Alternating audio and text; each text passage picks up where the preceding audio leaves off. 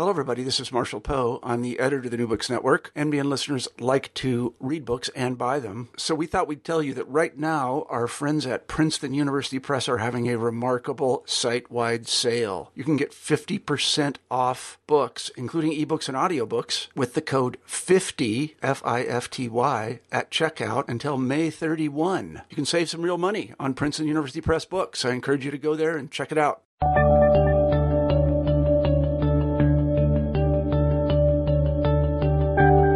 Hello, everybody, and welcome back to New Books in History. I'm Marshall Poe, your host. Each week we pick a history book that we find particularly interesting, and we interview the author of that book. This week we're very happy to have Giles McDonough on the show, and we'll be talking about his book, After the Reich, The Brutal History of the Allied Occupation. When I was growing up, my grandfather used to tell me the story of the German POWs who had been captured in the North Africa campaign in 1943 and been taken to the United States, in this case to central Kansas, to work as farm laborers. He was in charge of a platoon of them. Apparently, many of them did not want to go home in 1945 when they were given the opportunity. Having just read Giles McDonough's new book, I can understand why, because conditions in Germany were absolutely horrendous. Everybody has, of course, heard of the atrocities committed by the Nazis during the war, but the atrocities committed by the Allies after the war in retribution for the Nazi crimes are less well known. Giles does a good job of setting the record straight in this regard.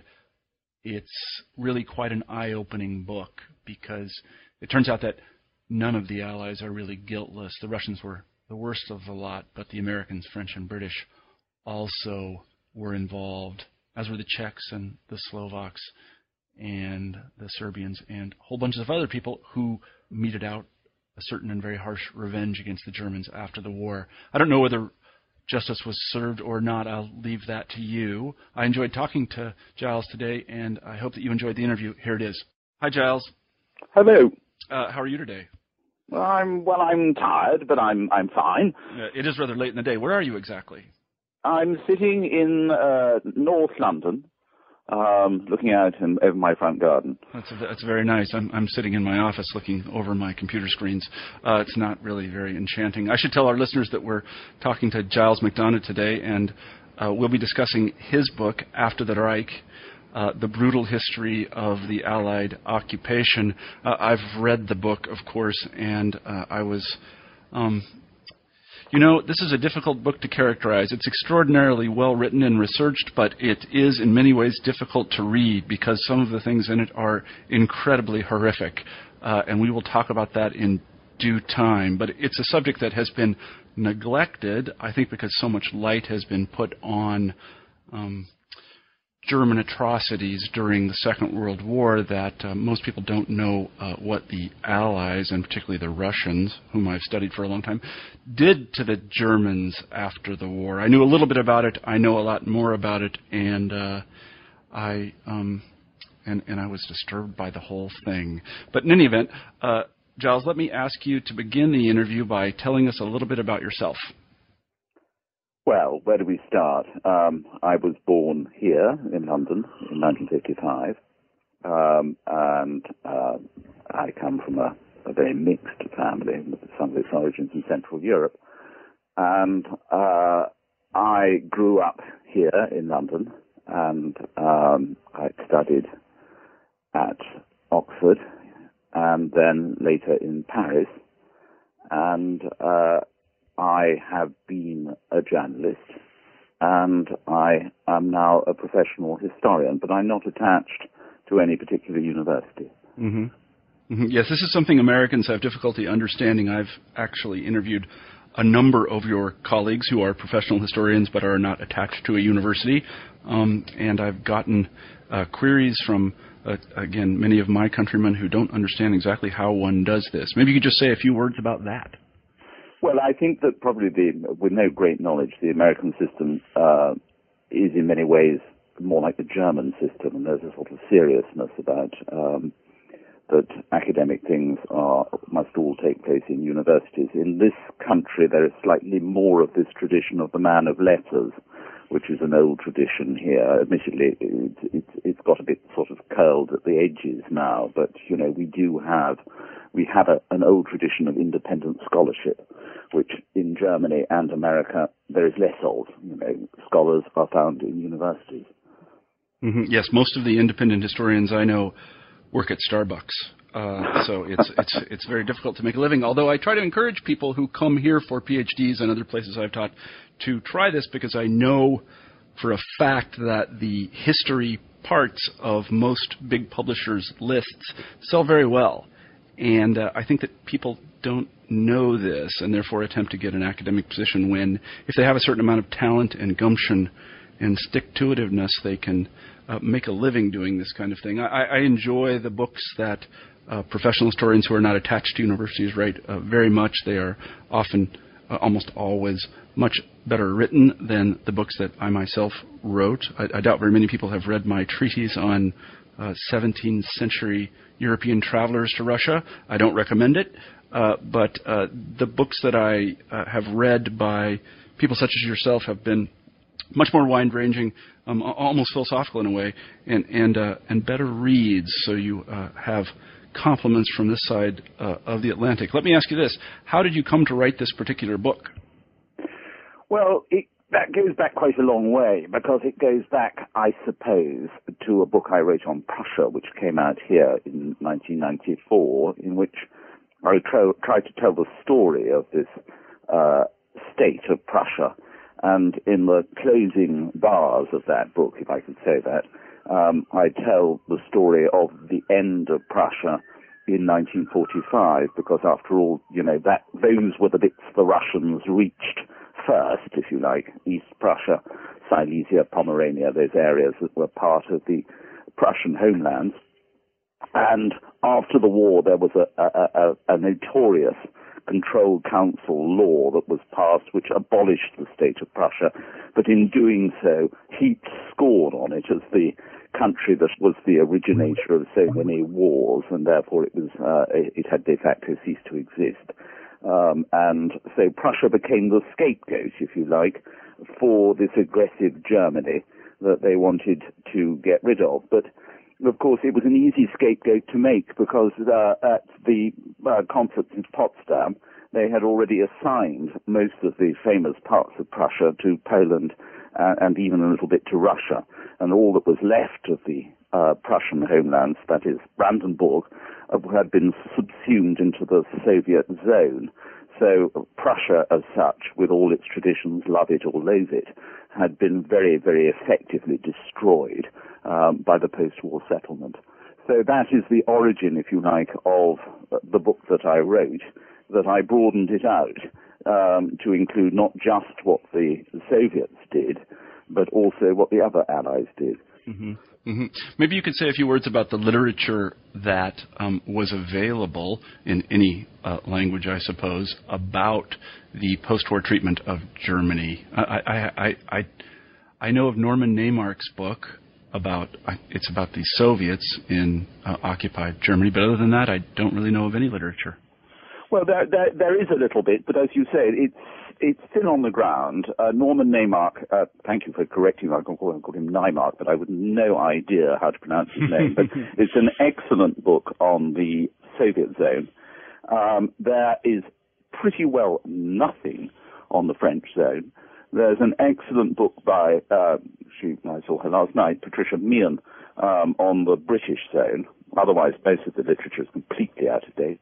And there are some quite good books on the American zone. And in a way, I think probably the American treatment is the best, because, I don't know, it's the beginning of American involvement in Europe after the war, having stayed out of Europe after the First World War, and therefore there's a lot of examination of that. And so the strongest sources, if you like, are really looking at the American zone. There are lots of things that we don't know about our own zone. You ask me questions about atrocities carried out by the British. There are certain questions that I have to leave unanswered because I simply do not know, and I don't know where the information would be. For example, we know about rapes carried out by American soldiers. We don't know anything really about rapes carried out by British soldiers. Mm-hmm. Mm-hmm. I see. Let's talk a little bit about the evidence then. One of the things that struck me in reading the book is the number of memoirs that were available. There must be an incredibly rich memoir literature, mostly in German, on this period. Talk a little bit about those memoirs and also other sources that are available. Well, there are these memoirs. I suspect that in Germany people are in two minds about reading them. I mean, this has been translated into English in the 1960s, and I think I've said in the bibliographical note at the end of the book that it is one of the most moving books in any language ever written, is the diary of Count Heinz Lehndorff, called an East Prussian Diary in England, which recounts the whole story of what happened once the Russians arrived in Königsberg. There were quite a lot of books like this, published, I suppose, in the 50s and 60s. And a lot of this, and I think this is where some people smell sulfur, a lot of this was actually encouraged by a ministry that used to exist in Germany, which was the Ministry for the Expellees, which I think was eventually, I may be wrong here, wound up by Willy Brandt as part of his Ostpolitik, his attempts to create a rapprochement with the Soviet Union in the early 70s of getting rid of the bones of contention. It was Willy Brandt who stopped, who recognized East Germany. It hadn't been recognized by West Germany at all before then. So this ministry actually interviewed people and took their depositions, and a lot of these things were published in a number of big bound volumes, which you can find in German libraries. And some small offcuts were also published in English. So you have all those depositions. A lot of people want to say that they were exaggerated or false or whatever. It rather depends on your ideological view of what these people are saying. Many Germans don't see it as a worthy thing to actually even remind themselves or even think of this time, because there is a process of atonement in Germany that's very important, particularly to the left, that Germany should not seek to excuse itself in any way for the monstrous acts carried out by the Nazis, and therefore to draw pity on themselves or sympathy is entirely wrong. This, I think, is very much a view which one understands, that Germans should feel revulsion for what went on during the war. But on the other hand, there's no reason why it should affect you and me not being Germans. We might choose to see that this was unjust, and we're not calling for any sympathy for the Germans, we're just calling for objectivity. I see. So let's talk about Allied plans for Germany after the victory. By 1944, certainly they knew that they were going to be victorious. Maybe you could take us through the various schemes that they had designed for Germany after the war. Well, the most notorious of these, of course, was the famous Morgenthau Plan. Henry Morgenthau was Secretary for the Treasury, wasn't he? And this was finally dropped by Truman, who didn't really approve of it at all. But it did. The idea of the pastoralization of Germany was perhaps the most extreme plan for Germany. It really sort of involved Germany being cut up into small bits and being denied any form of industry. So what it spawned were a number of general staff instructions which carried on informing American policy until the reversal of American policy in the punishment idea after the war, which comes about with the Stuttgart speech of James Burns, which eventually turns around American policy and sort of coincides really with the beginning of the Cold War. So that initial hot phase of punishing the Germans was very much, as I say, informed by the Morgenthau Plan, which still, although many people say, well, it was never put into effect, it did influence the ideas of the first Americans to go into Germany.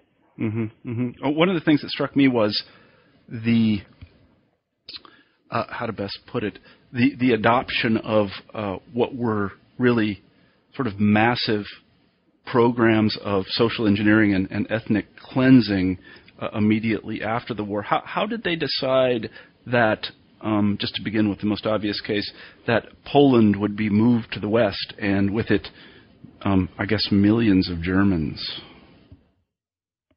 How was this decided? It was decided at Yalta, though it has its roots earlier, I think, Tehran, but it was decided, of course, finely tuned at Yalta. And I think that the old story is that Churchill sort of demonstrated with knife and fork how it was to be done. But the idea was that I think the Soviet Union had a much more old-fashioned view of what the war was going to end up with, that it was going to be rewarded by territory. And also, it's been suggested that Stalin really what he wanted was an adequate buffer zone that would protect his country, and he'd already got his eyes on Poland. Remember, traditionally, of course, Russia had always dominated a large amount of Poland since the time of the partitions. So Stalin was very anxious to have his buffer zone back so that he would be safe from any further attacks like Operation Barbarossa, which was launched by Hitler in 1941. So his slight neurosis about the idea of the Soviet Union being attacked again was to be satisfied by the granting of this buffer zone. And at the same time, he was going to be rewarded by various bits of territory that appealed to him. Of course, one of these was part of East Prussia, which was another means of getting him an ice-free port. I'm not sure that Königsberg actually is an ice-free port, but he had his eyes on Königsberg, and of course, Königsberg is still in Russia as Kaliningrad. So that was very much the idea when the idea of what we were going to do with the German fleet came up, and Churchill suggested, of course, that they should sink them. And Stalin immediately perked up and said that if Mr. Churchill wants to sink his portion of the German fleet, he was quite welcome to do so, but he was going to keep his. So it was a much more old-fashioned view, and there was far less of this high moral tone that you were likely to find with Americans and to some extent with the British. I think the high moral tone, or the highest moral tone, was with the United States. The French, to some degree, were just in it for whatever they could get out of it, and they, of course, ended up with a much smaller amount of territory than any of the other powers, and that was largely the pressure that was exerted by Churchill to make sure that the French got a seat at the table. Let me ask about this. You say, not to quote you back to yourself, that the Russians' objectives were more or less traditional. The thing that I don't find terribly traditional about that is that in the 19th century, when the Russians had taken territories that were not ethnically Russian, and they had been doing this since the 16th century, they left the extra-Russian ethnicities where they were, either to, how does one say, exploit them or hold them hostage or something like this. Yeah. But here the plan was rather different. They were going to expel them. Well, of course, they'd done that, sorry to interrupt you, they'd done that to the Volga Germans during the war, hadn't they? So, they had gained a little bit of experience of banishing the Volga Germans. But no, I think this was to be a permanent thing, and I think there were many precedents for this, weren't there? There was the exchanges between the Greeks and the Turks just after the First World War. Sorry. Which lots of people thought there was a sort of respectability in this idea of moving entire populations. The same thing had been discussed with a view to the Germans in Czechoslovakia during the war, that the only solution to the problem of the Sudetenland was to actually get rid of the Germans in Czechoslovakia. There was this fantasy that these things could be done without severe loss of life. And therefore sensible men sitting around tables during the war would say, yes, all we need to do is to move these 3 million Germans, and that will be done humanely. Yeah, that's the most fantastic part about it in hindsight, is that each time this had been attempted, and you're quite right to mention the Turks and the Greeks, or you might even mention the Armenians. Any Yes. large displacement of population over 100,000 or 200,000 always resulted in a mass calamity. Do you think they probably knew, or are they just denying the fact that they could do this safely, so to say? I don't honestly know. I mean, if they didn't know, I suspect they were probably just pulling the wool over their own eyes. Does it matter? And remember, these were bloodthirsty times. Mm-hmm. You were at the end of a very bloody war. Mm-hmm. And it was probably very easy to convince yourself that breaking a few eggs in the process of making the omelette was not going to be that serious, given the amount of crimes the Germans had committed. Mm-hmm. So, from that point of view, it was easy to convince yourself that there was nothing too immoral about what you were doing. Mm-hmm. And you were guaranteeing a future peace. Mm-hmm. So, so I suspect they didn't think too hard about it. Yeah, I think you're probably right. Let me ask this. One wonders whether a failure to draw a distinction between Nazis and Germans was, at least as a pretext, at the heart of this. How did the various Allied powers line up on the question of the difference between the way Nazis should be treated and the way in which Germans should be treated?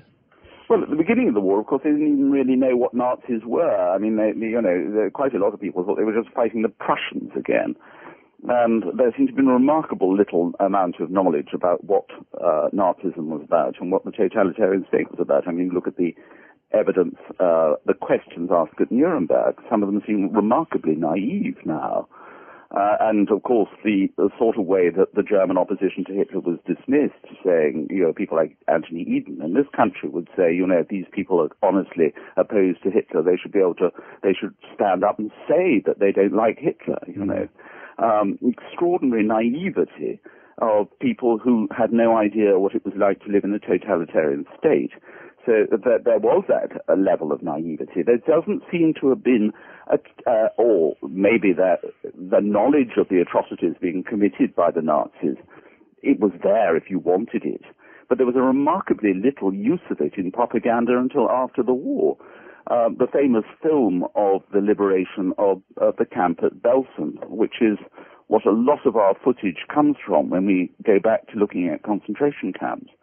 But that film, which was then shown after it was made all over Britain and probably all over the world, that was probably the first time that the concentration camps were used as propaganda for our cause. And yet, that was after the war had finished. Mm-hmm. Now, of course, the Allies knew about the concentration camps. They may not have known exactly what went on in them, not precise details of what went on in them, but they certainly knew they existed. But they didn't make any point, they didn't really dwell on it in propaganda terms. Maybe because they burnt their fingers a little bit with propaganda in the First World War, all the sort of raping of nuns and that sort of thing that was current during the First World War. Mm-hmm. Now, the Russians, on the other hand, did use... they did, yes. A lot. I mean, particularly I'm thinking of the writings of, I can't remember his name, Ehrenberg. Yes, Ilya Ehrenburg. Ilya Ehrenburg, yeah. And they were, they didn't, I think at the beginning of the war, they did draw a distinction between Nazis and Germans, but near the end of the war, I think if you look at the propaganda, they did not draw this distinction. Well, of course, they did put up these posters everywhere with Stalin's words saying, Hitler's come and go, but the German people will always, be with us, i.e. that, we're not fighting the German people, which was very different, of course, to the way they actually treated the German people. And Stalin does appear to have been encouraging this sort of retribution, which was to allow his soldiers really to enjoy a sort of wild party of terror, which and then rein them in later. But to give the boys some fun, which he clearly did believe that the boys were having a good time and that they should be given a good time because they'd fought hard. And there was an element of that. Mm-hmm. Yeah, no, I find one of the things that always comes up in discussions of atrocities of this sort and on this scale is the conflict between the desire of soldiers with perhaps the political allowance of their higher-ups to rape, pillage, and burn, and then the notion of military discipline, which, especially in the German case, we know that that some Wehrmacht officers objected to the use of Wehrmacht soldiers in atrocities. And were there any similar sorts of cases in the Russian army, in the Red Army? Well, there are one or two cases. I can't remember exactly all the. There was one man, Lev Kopolov, who was sent off to the Gulag because he objected to the way the soldiers were behaving. I think he is a fairly famous case. There were instances where Soviet officers objected to the behavior of their men, but there was always a risk, of course, that their men would turn around and shoot them. I mean, you're right in saying that you cannot behave like this and be a disciplined fighting force at the same time. So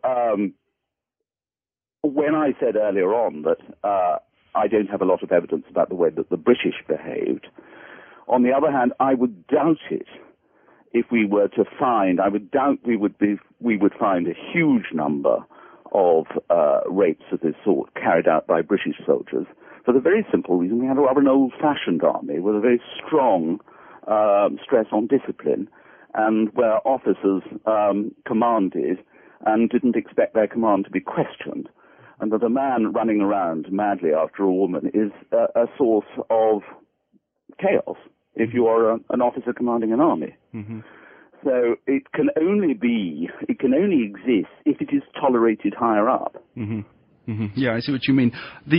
One of the things that you read about the Russian atrocities and the rapes in particular, that it wasn't the frontline troops that were involved in it, but in fact it was the investment troops. Yes, exactly, the investment troops. Maybe you could. Is that true? Or well, of course, then they would be much more. They wouldn't have the job of fighting the enemy.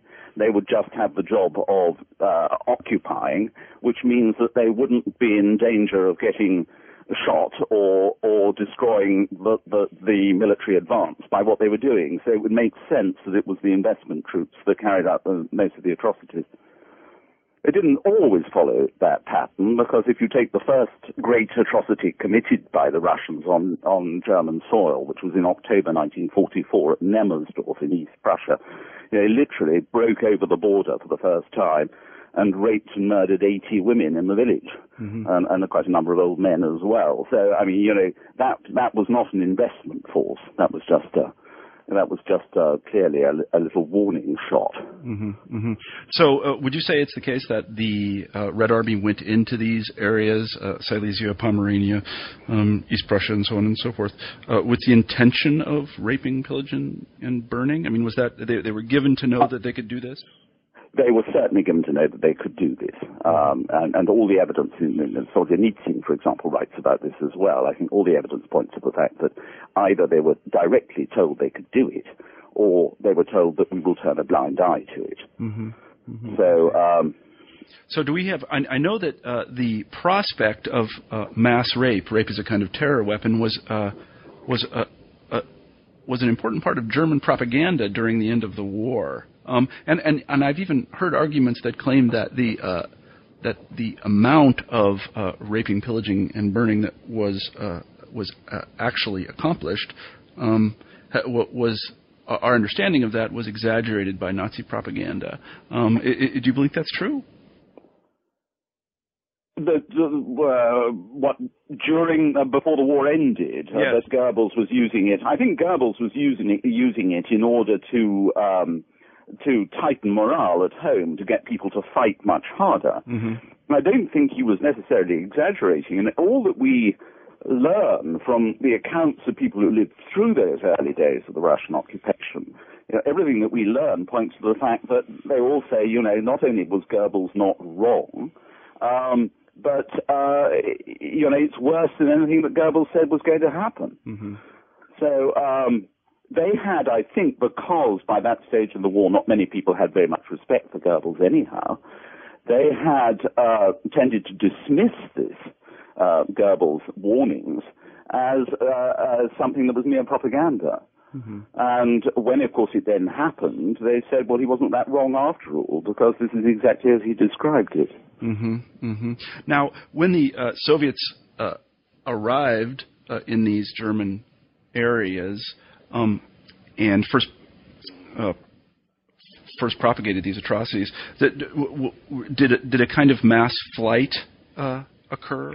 Yes, they did, but far too late, of course, in many areas. The local Gauleiters were very slow to give permission for the people to form these treks, largely, I think, because Hitler was pathologically opposed to any form of retreat, and therefore he wanted the people to form sort of civilian armies and fight back. And therefore the orders or the permission was granted very, very late in most cases to abandon these cities as the Russians arrived, and leading to much greater carnage than would have happened had they been granted permission earlier on. Mm-hmm. Mm-hmm. But the Nazi government didn't make any real provision or attempt logistically to help these people move? Not really. I think, in isolated cases, as in Breslau, for example, I think several thousand people were allowed to move eventually. By that stage, it was very, very late. And remember, it was a very, very cold winter. When this is happening against the background of frost and snow and a lot of people dying of cold as they, are forced to march hundreds of miles to across the Oder or to wherever it's considered that they would be safe. Mm-hmm. I see. We haven't talked about the Nazis' allies, and they were, of course, encountered first, at least in their settled populations, that is in Romania and Hungary. How were the Romanians and Hungarians treated? Well, quite badly, because I think, the Russians were quite sort of capable of raping anyone. I mean, they raped Bulgarian women, for example, where Bulgaria was always perceived to be, quite close to the Russians, the Bulgarian and Russian languages being quite sort of close to one another. Mm-hmm. But I think that it's probably true they even raped people in the Ukraine, So the raping was pretty indiscriminate. There, perhaps it wasn't used so much as a weapon, but so this definitely happened. But then, of course, once Germany was losing the war, I think countries like Hungary, that had been a very firm ally of the Germans, suddenly sort of looked around to see if they could get a better settlement. I think that's probably just human nature, isn't it? But ultimately, of course, all these countries were going to be assimilated into this Russian area of control, of sphere of influence. Mm-hmm. What happened to the reason I ask this is because I actually studied the settlement of Germans in what is now Romanian territory in I guess it was the 13th or 14th century. The Siebenbergen Germans. What happened to the Siebenbergen Germans when the Soviets arrived in Romania? Well, the Siebenbergen, of course, many of them were quite prominent Nazis. I suppose when you quite often found with these ethnic Germans that because they felt threatened, once they heard the strong man in Berlin, Adolf Hitler, they flocked to his side because they felt threatened by the idea of being surrounded by Slavs, or in this particular instance, Romanians. And, there was quite a prominent Nazi movement, I think, among the Siebenbergen. After the war, many of them were rounded up and put into camps, and some of them fled back to Germany. But I think in the instance of Romania, it wasn't particularly savage. Again, a lot of Hungarian Germans were forced out, but not nearly as many as in Czechoslovakia, for example. Mm-hmm. The so-called Danube Slavs, the Danube Swabians, they called them in Hungary. And where it was particularly savage was in Yugoslavia, where there were a number of German settlements that had been there for hundreds of years, and those people were generally slaughtered or pushed into camps where they died of disease. Mm-hmm. Mm-hmm. Quite a larger population were the Sudeten Germans. Yes. And now here we have kind of an interesting thing where in which there's a certain amount of piling on, I guess as we would call it in America. I don't know if you have that expression in the UK, where the Slovaks and the Czechs get in on the act. Yes. Well, once, of course, the Russian army had arrived, then there was all hell was let loose. To explain the savagery of all that, I personally can't find that the occupation in itself is quite enough to explain quite why the Czechs and the Slovaks behaved in quite such a savage way towards the Sudeten Germans. I think that, there is an element of, let's get rid of them, they've always been trouble and now we're going to deal with them once and for all. So there's an element of a sort of revolution there taking place at the same time, remember that these Germans were often the richer members of the community. They were the ones with the nice houses.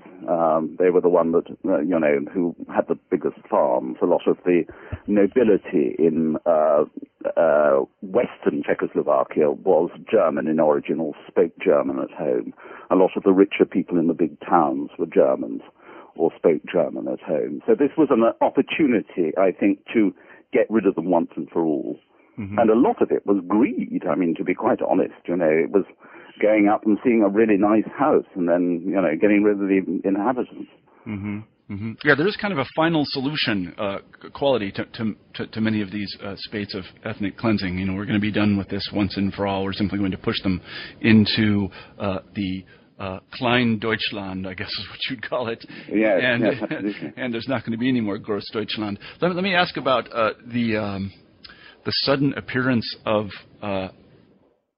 the nationality Austrians. I know that I have some Austrian friends, people I know, and they will always very clearly point out that they're Austrians and not Germans. Yes. Is this related to what happened to me? Yes, absolutely. Yeah. I mean, I spent a lot of my mother was actually born in Austria. I spent a lot of time in Austria, but I'm always quite amused by the fact now that people speak Austrian dialects now who before the war would certainly have only spoken Hochdeutsch. So there's a particular stress at the end of the war was laid on the idea that we are very different from the Germans. Now, before the war, Austria was referred to universally as German Austria, mm-hmm. and Austrians referred to themselves as Germans. The word Austria was very little used without the word German to qualify it. Mm-hmm. Mm-hmm. After the war, of course, certain styles of dress became a sign that you were actually being Austrian rather than German. The famous Styrian suit, for example, the famous Styrian hat that you'll see around the streets of Vienna to this day. All these things were adopted as a sign that the wearer was an Austrian and not a German, and therefore was not to be despised by the Allies. And this had been calculated to some degree by the so-called Moscow Declaration in 1943, which was a kind of cunning little move on the part of the Allies to tell the Austrians essentially that they wouldn't be punished if they rose up against the Germans. I mean, this just makes sense in terms of strategy anyhow, whether you like it or not, to try and break up Hitler's empire. But this is not to say that some Austrians weren't completely disillusioned by Hitler, but then quite a lot of Germans were as well, by 1943. But there was a little rebellion that took place just as the Russians closed in on Vienna. But otherwise, I think probably it was really a part of Austrians sort of saving their skins mm-hmm. at the end of the war and this then was worked into the notion of the new republic that was founded after the war, that every chance was given to stress that Austria's differences from Germany rather than the things that they had in common, even to the degree of certain writers, like Grillparzer, for example, achieved an enormous importance after 1945 that he perhaps didn't have before 1938. Certain poets, writers, musicians, and that sort of thing was stressed to a degree that because they were Austrian. Mm-hmm. Mm-hmm. Yeah, I'm reminded that this kind of thing still happens. I have a friend who's also an academic from the UK, and I had known him for, I guess, quite a long time, and he had lived in London, I think, for a very long time, but he was from the north, and I remember seeing him one day, and he informed me that after devolution he was Scottish. Because that's what he said. He said, "I'm Scottish now. It's no longer English." So this sort of thing is familiar. Gordon Brown doesn't think like that. Yeah, no, I don't, yeah, exactly. So, is there any way to quantify the number of rapes that took place? I think that would be very difficult. Whenever you have rapes, the minimum figure, the number of people who report, say, to a hospital, is always going to be smaller than the number of people raped, isn't it? So, for example, with the biggest recorded instance of rape by the French army at Freudenstadt, for example, in the Black Forest, we know that off the top of my head, 600 women went to hospital afterwards to report what had happened. But that is obviously going to be a minimum figure. There will be women who didn't go to the hospital, or girls whose mothers told them that they couldn't go to the hospital and they were to cover it up in some way. So it will always be a minimum figure. We can only just take a stab at it.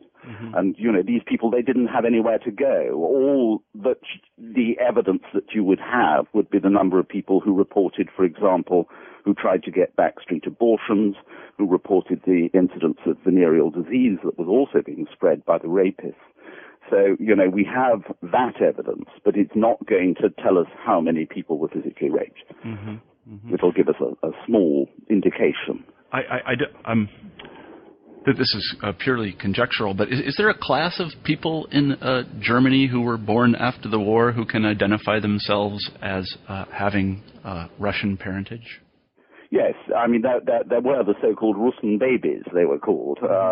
And the Russen babies, we don't know how many there are of them. I mean, quite a lot of these children were aborted. But we hear that Stalin was rather keen on the idea that, the German race was going to be in some way diluted by all this Slavic blood. And he thought that was a rather good thing. There were clearly quite a lot of these people born. And also on the other side, let's face it, there are an awful lot of children sired by the forces on the western side as well, including quite a lot of mixed race babies sired by American soldiers, which caused a certain amount of interest and consternation because these children were a different color to most Germans. Let's go ahead and talk about the Western Allies then. What orders were they given when they entered the Reich? Well, I think that the most famous order was the non-fraternization order, which meant that a completely unworkable arrangement that Americans and British soldiers both subscribed to this idea that there would be no fraternization with the enemy, and that, if a child was to break down in tears in front of them, they were to ignore the child, not speak to it or pick it up or anything like that, a completely unworkable thing. This was dropped fairly soon. And I think very quickly people saw the absurdity of the situation where they couldn't actually communicate with the conquered people, that it was an unworkable thing. But that was an indication of, that takes us slightly back to Morgenthau. This was an idea that these people had behaved so badly that, they cannot be even given the slightest bit of encouragement by the occupying forces. And it takes me back to, of course, to that line of Roosevelt's where he said that the Germans had behaved so badly. I'm probably misquoting this. He said they should have soup for breakfast, soup for lunch, and soup for dinner. And that was the punishment that Roosevelt wanted to mete out.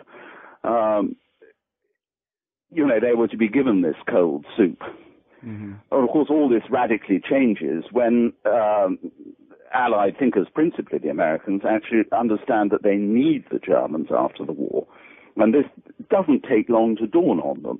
People like Patton, of course, had a great deal of sympathy for the Germans, sometimes sympathy for the wrong Germans.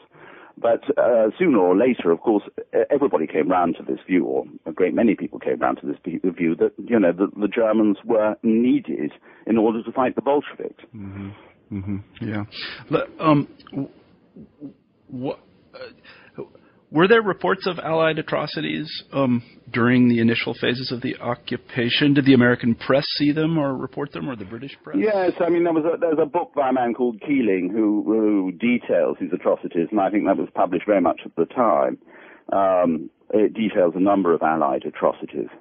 I mean, the whole village is destroyed. Clearly, a lot of people were killed out of hand. And a lot of Germans have been worked up into this idea that they were being liberated and couldn't quite understand that the Allies actually didn't go in there with the idea of liberation. This idea has really caught on with the Germans themselves now, so that often when you ask a German, about this time, they say, we were being liberated. And this is a silly notion, because I don't think very many Western soldiers who were occupying Germany in 1945 saw their job as liberating the Germans. They saw their job as invading Germany and getting rid of the Nazis. Mm-hmm. Did the Judge Advocates General Court get involved in this? Was anybody prosecuted for atrocities? Yes, I mean, we know that certain people were executed for rape in the American army, for example. There were executions after Freudenstadt in the French army. Of course, those records I don't think are accessible, but we do have there is reliable evidence that the French did punish people for these sort of atrocities. So there were quite a lot of cases where people were punished. There was a lot of brawling, obviously, that went on in Germany, and I think the military courts did pass quite draconian sentences. Mm-hmm. Mm-hmm. I see. So I think that after the hot phase, this happened during the hot phase, i.e. during the occupation when soldiers were still fighting. I don't think you'll find very much punishment was meted out there. Mm-hmm. Yeah, let me ask about this. There is a part of your book that deals with a question that I've always had. A lot of Americans, actually I think the majority of Americans, claim to have some sort of German ancestry. I know I do. And here in the Midwest, you walk around and you look at people and they look German. Yes. And in 1945, I think that was probably even more so the case. Was there any worry on the part of the Allied command about these people, and did they show any sympathy toward the Germans because of their ethnic heritage? Well, certainly we are told that they needed a lot of convincing, and part of the business that they were told that all people should visit the concentration camps in order to convince them what they were fighting and that the Germans were deeply immoral people. And this was considered much more important in the American army because many of these Midwestern people of Germanic origin, as you say, didn't really know why they were fighting. A lot of them had only arrived very recently in the United States. Their first language was still German. Mm-hmm. There is one instance which I mention in the book of a Jewish American who spoke German was traveling with with a German American, and suddenly they take a detour to go into some little cottage where they find some man sitting over his beer or something like that.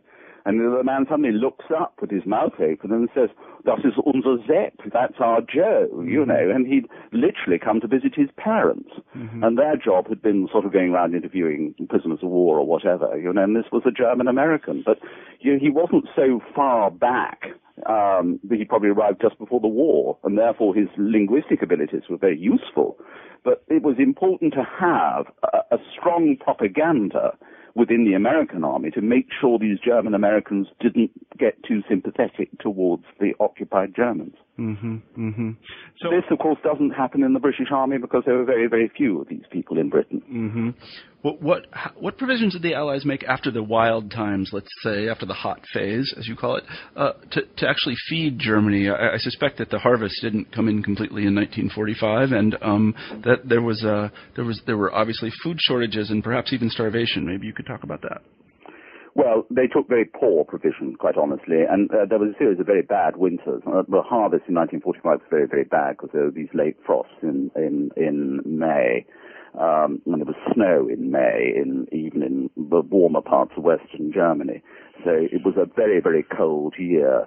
And then, of course, you had the sort of miserable winters of 46 and 47 when many, many people died, and they didn't have roofs over their heads. And then just simply the laws of war say that you've got to feed your occupied enemy. But there was too little provision made to allot food for the feeding of the occupied Germans, and therefore the calorie count quite often came down to around 900 calories a day for Germans. Remember, they were supplementing these things where they could by selling anything they could in order to buy things on the black market. So any figure that we have about the calorie count is quite often you have to factor it up a little bit because they were trading in some way by selling off their broken Meissen cups to GIs or whatever they were doing. Mm-hmm. But certainly a lot of Germans died from diseases caused by undernourishment in the first 2 years after the war. Mm-hmm. Let's talk for just a second about denazification and the disposition of POWs. First about denazification. They rounded up the Nazis. Where did they put them? They put them into, depended what they were. if they were Wehrmacht prisoners, then they were put into big Wehrmacht camps, and very soon the Americans themselves decided they didn't want to keep these prisoners of war, and some of them were then sent back to England, where they remained for a couple of years, I think, off the top of my head, and some of them were sort of leased out to the French, who I think had large amounts of prisoners of war, which they put to work as slaves. The category of prisoners of war, as defined by the Geneva and Hague Conventions, was essentially abolished, so that and new terms were issued which allowed them not to treat them quite as you treat an honorable enemy. So whereas America very quickly washed their hands of these Wehrmacht soldiers, either by reallocating them to other Western powers, they did put all people tainted with political crimes, i.e. people who'd been in the SS, for example, into camps and kept them there for a long time. A lot of these camps were very, very brutal and lethal. One particular, one can almost understand the temptation for doing this.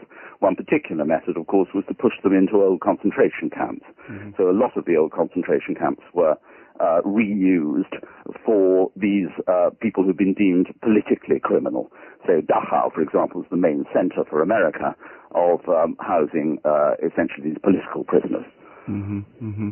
Well, now, one thing that interested me in the book was, and maybe I don't remember this correctly, but the Soviets had asked even during the war that they would be allowed to take a certain number of German prisoners back to Russia for the purposes of rebuilding. Is that correct?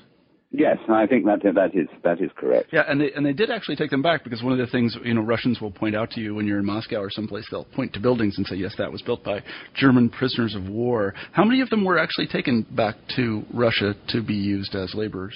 Well, I don't have a figure at the top of my head, but I mean huge numbers, and huge numbers of scientists as well, and all those people who were supposed to be useful in rebuilding the Soviet Union after the war.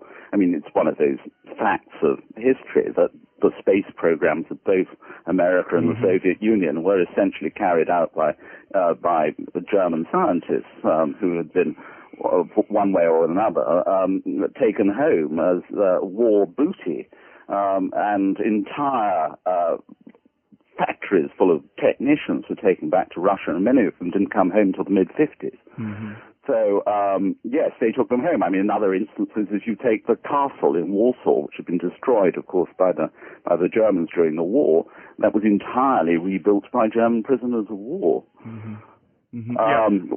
I should say that the Americans did a little bit of this. On a personal note, my grandfather, who was a wheat farmer and cattleman in central Kansas, so to say, owned some German prisoners in 1943, 44, and 45. They were POWs from the North African campaign, and they were scattered all over the United States, but this was in central Kansas, in Peabody and Chase County, and they actually built toys in addition to all the work that they did, some of which I own today, oddly enough. So, and they were repatriated later. Many of them did not want to go back.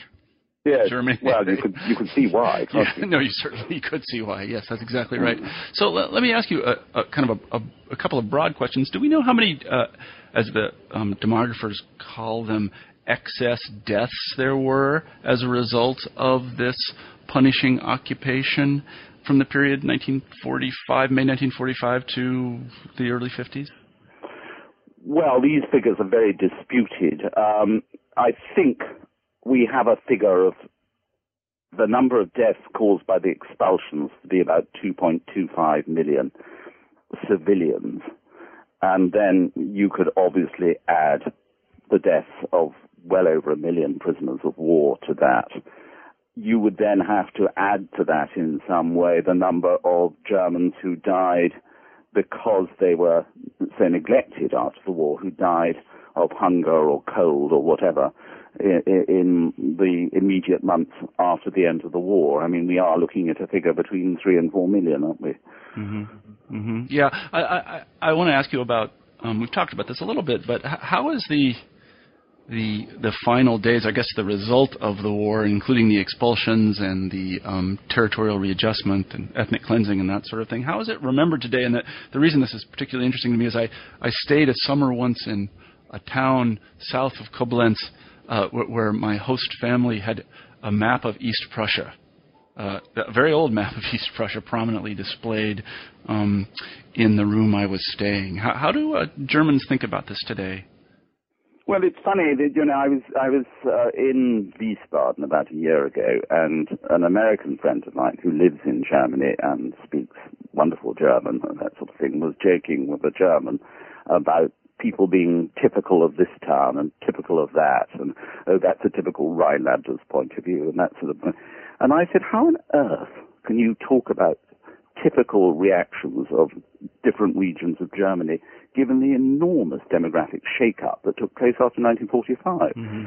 I mean, whole areas of Germany were restocked from these different areas. I mean, all the Germans who came from Pomerania were stuffed into the British zone. So, all around Lübeck, for example, on the Baltic, around there, were huge camps where these people were brought in, sort of ragged, half-starved individuals that had survived the onslaught of the Russians and then the retribution of the Poles after the end of the war.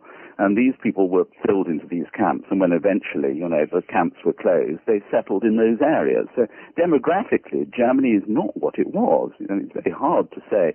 Even a city like Munich is typically Bavarian.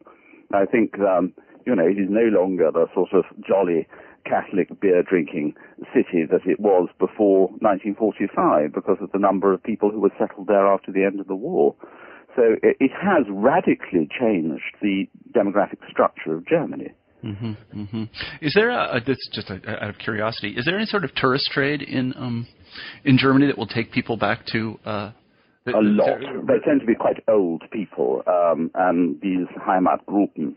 I saw them myself in Königsberg, Kaliningrad, when I went there nearly 20 years ago now. There's these groups of old people that come. There were a couple of people who lived there. I think there were 7 Germans who, after 1985 or so, had managed to find their way back to Kaliningrad. Mm-hmm. And 2 of these old Germans, one of whom had been in Lithuania or something like that and worked on a Russian ship, and then he'd installed himself there and was making a sort of decent amount of pocket money by showing people around the surviving bits of Königsberg.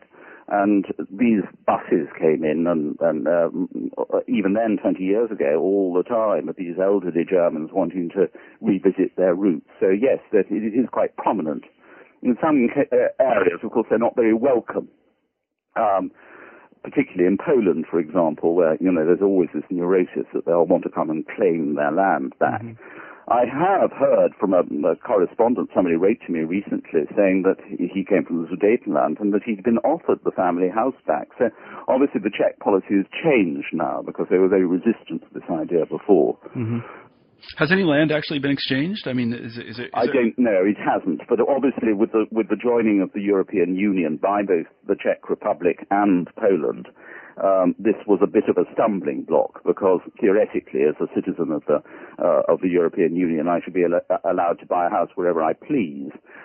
Obviously, both the Poles and the Czechs were initially very frightened that this was going to mean a huge influx of Germans into their countries trying to buy back their own houses, their old houses.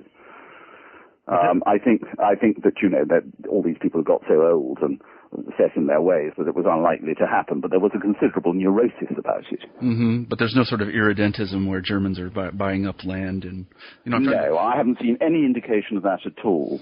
Uh-huh. Yeah, no, that's... And presumably there would be a great deal of resistance to selling these properties. But from this letter I had from this man who'd actually married an English woman he'd met while he'd been in a prisoner of war camp here, and it's an interesting story, this man had been offered his house back by the local authorities. So clearly the Czechs have actually changed their minds about this policy, and at least to a limited degree they're actually allowing Germans to buy property in the Sudetenland.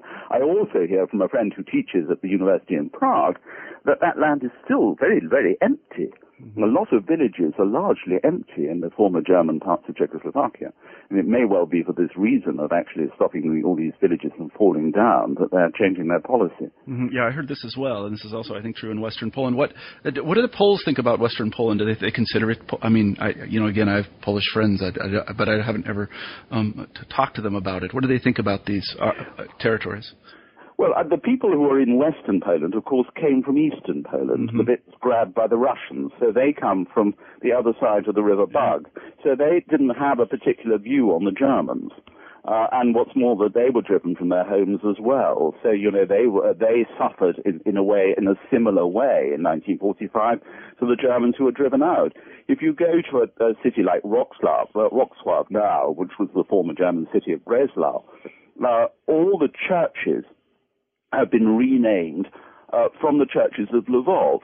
So, this church that you think is a red brick German Gothic church has got the name of a church in Lvov because the people of Breslau largely come from Lvov. Mm-hmm. And the university, the famous Brahms Festival Overture that you know and everybody knows, the Academic Festival Overture, which was written to the University of Breslau. That building, beautiful Baroque building, has been recreated, is the old University of Lvov now, with all the traditions of the University of Lvov. Mm-hmm. Yeah, no, that's absolutely fascinating. Are there any, this is my final question about the book, and then we can move on, because we've taken up a lot of your time. Central Europe is full of monuments of various kinds and remembrances. Are there any monuments or remembrances to the people that suffered after the collapse of the Nazis? Well, I'm thinking off the top of my head, these things were not always, I think in the old days when there was the Ministry of the Ex-Berlins, it was slightly more legitimate than it is now and has been since Ostpolitik. But if you go in Austria, near the little town of Retz, I've seen a monument which is directed against the expulsions of the German Moravians, what they often call Sudetenländer, but they were essentially the Moravians who lived in the south. And there is a monument there that is high on a hill looking out over the Czech Republic and, of course, commemorates the expulsions from the city of Znaim, which is just across the border. So there are monuments of this sort, but there aren't that many of them. Mm-hmm. There is this woman in Berlin who is trying to have a monument erected in Berlin, to join the other monuments that are being set up at the moment to remember the plight of the ex-Berlins. And she, of course, is considered a mixed blessing in Germany. Many people want to despise her because she is what they call an ewig Gestrige, an eternal yesterdays person. Mm-hmm. I think many people in Germany, particularly on the left, say that we've got to move on. We either atone for our sins or we move on and we don't look that way because it's no longer respectable to refer to the city of Breslau as Breslau. It must be Wrocław now. So a lot of people don't want to hear this. But for every person who doesn't want to hear it, of course, there are people who do want to hear it. And who are, they're not all people who are actually quite old now. These people have a way of influencing their sons and grandchildren, into being just as vehement in their condemnation of the post-war settlement as they themselves are. Mm-hmm, mm-hmm. So there are these people who are considered by some to be politically dangerous in Germany because they refuse to accept the post-war settlement in some way. Mm-hmm, mm-hmm. Yeah, on a kind of parallel note, I know that the United States Congress just issued, I think it was yesterday, an apology for slavery on the part of... I think we've done one of those over here as well. Have you really? I mean, I think Tony Blair issued. Yeah, no, that wouldn't surprise me at all. I'd like to personally apologize for slavery as well. Is there any sort of similar movement? The Russians are going to apologize for expelling the Germans. The Germans are going to apologize for... I haven't heard that, and I haven't heard any... I think that Havel came closest in the Czech Republic to saying something that was tantamount to an apology. I'm not sure it was in so many words but I think there has been an acknowledgement. I don't think the twins in Poland would be likely to issue that sort of apology. No, I sort of doubt it. Yeah, but we live in an age of rampant apologizing for pretty much everything. Someone should write a book about that. Well, Giles, thank you very much for taking the time today to talk to us. Let me ask you our traditional final question here. You have a book that's about to come out here in the United States. Maybe you could talk about it a little bit. Yes, we're going to the other side of the war now, and we're going backwards. It's a book about 1938 and what took place in 1938, and it describes 1938 as the watershed year in Nazi Germany, when Hitler essentially casts off the electoral alliance with the right that had brought into power and essentially introduces a full-blooded Nazi regime where his party members dominate in all aspects of German life.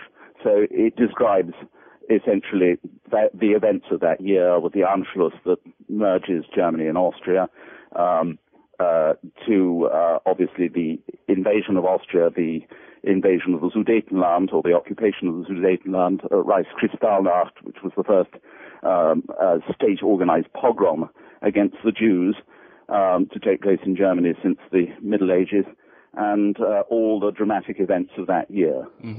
I see. And that book is called 1938?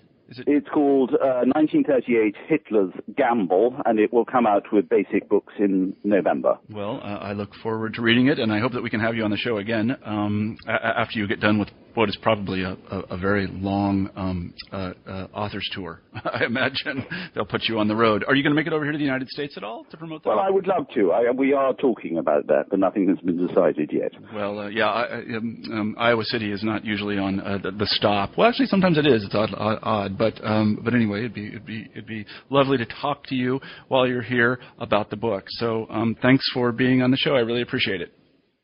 Thank you. Okay, bye-bye. It's a great honor. Right, bye. Bye-bye. You've been listening to an interview with Giles McDonough about his book, After the Reich, The Brutal History of the Allied Occupation. I'm Marshall Poe, the host of New Books in History. Hope you have a great week.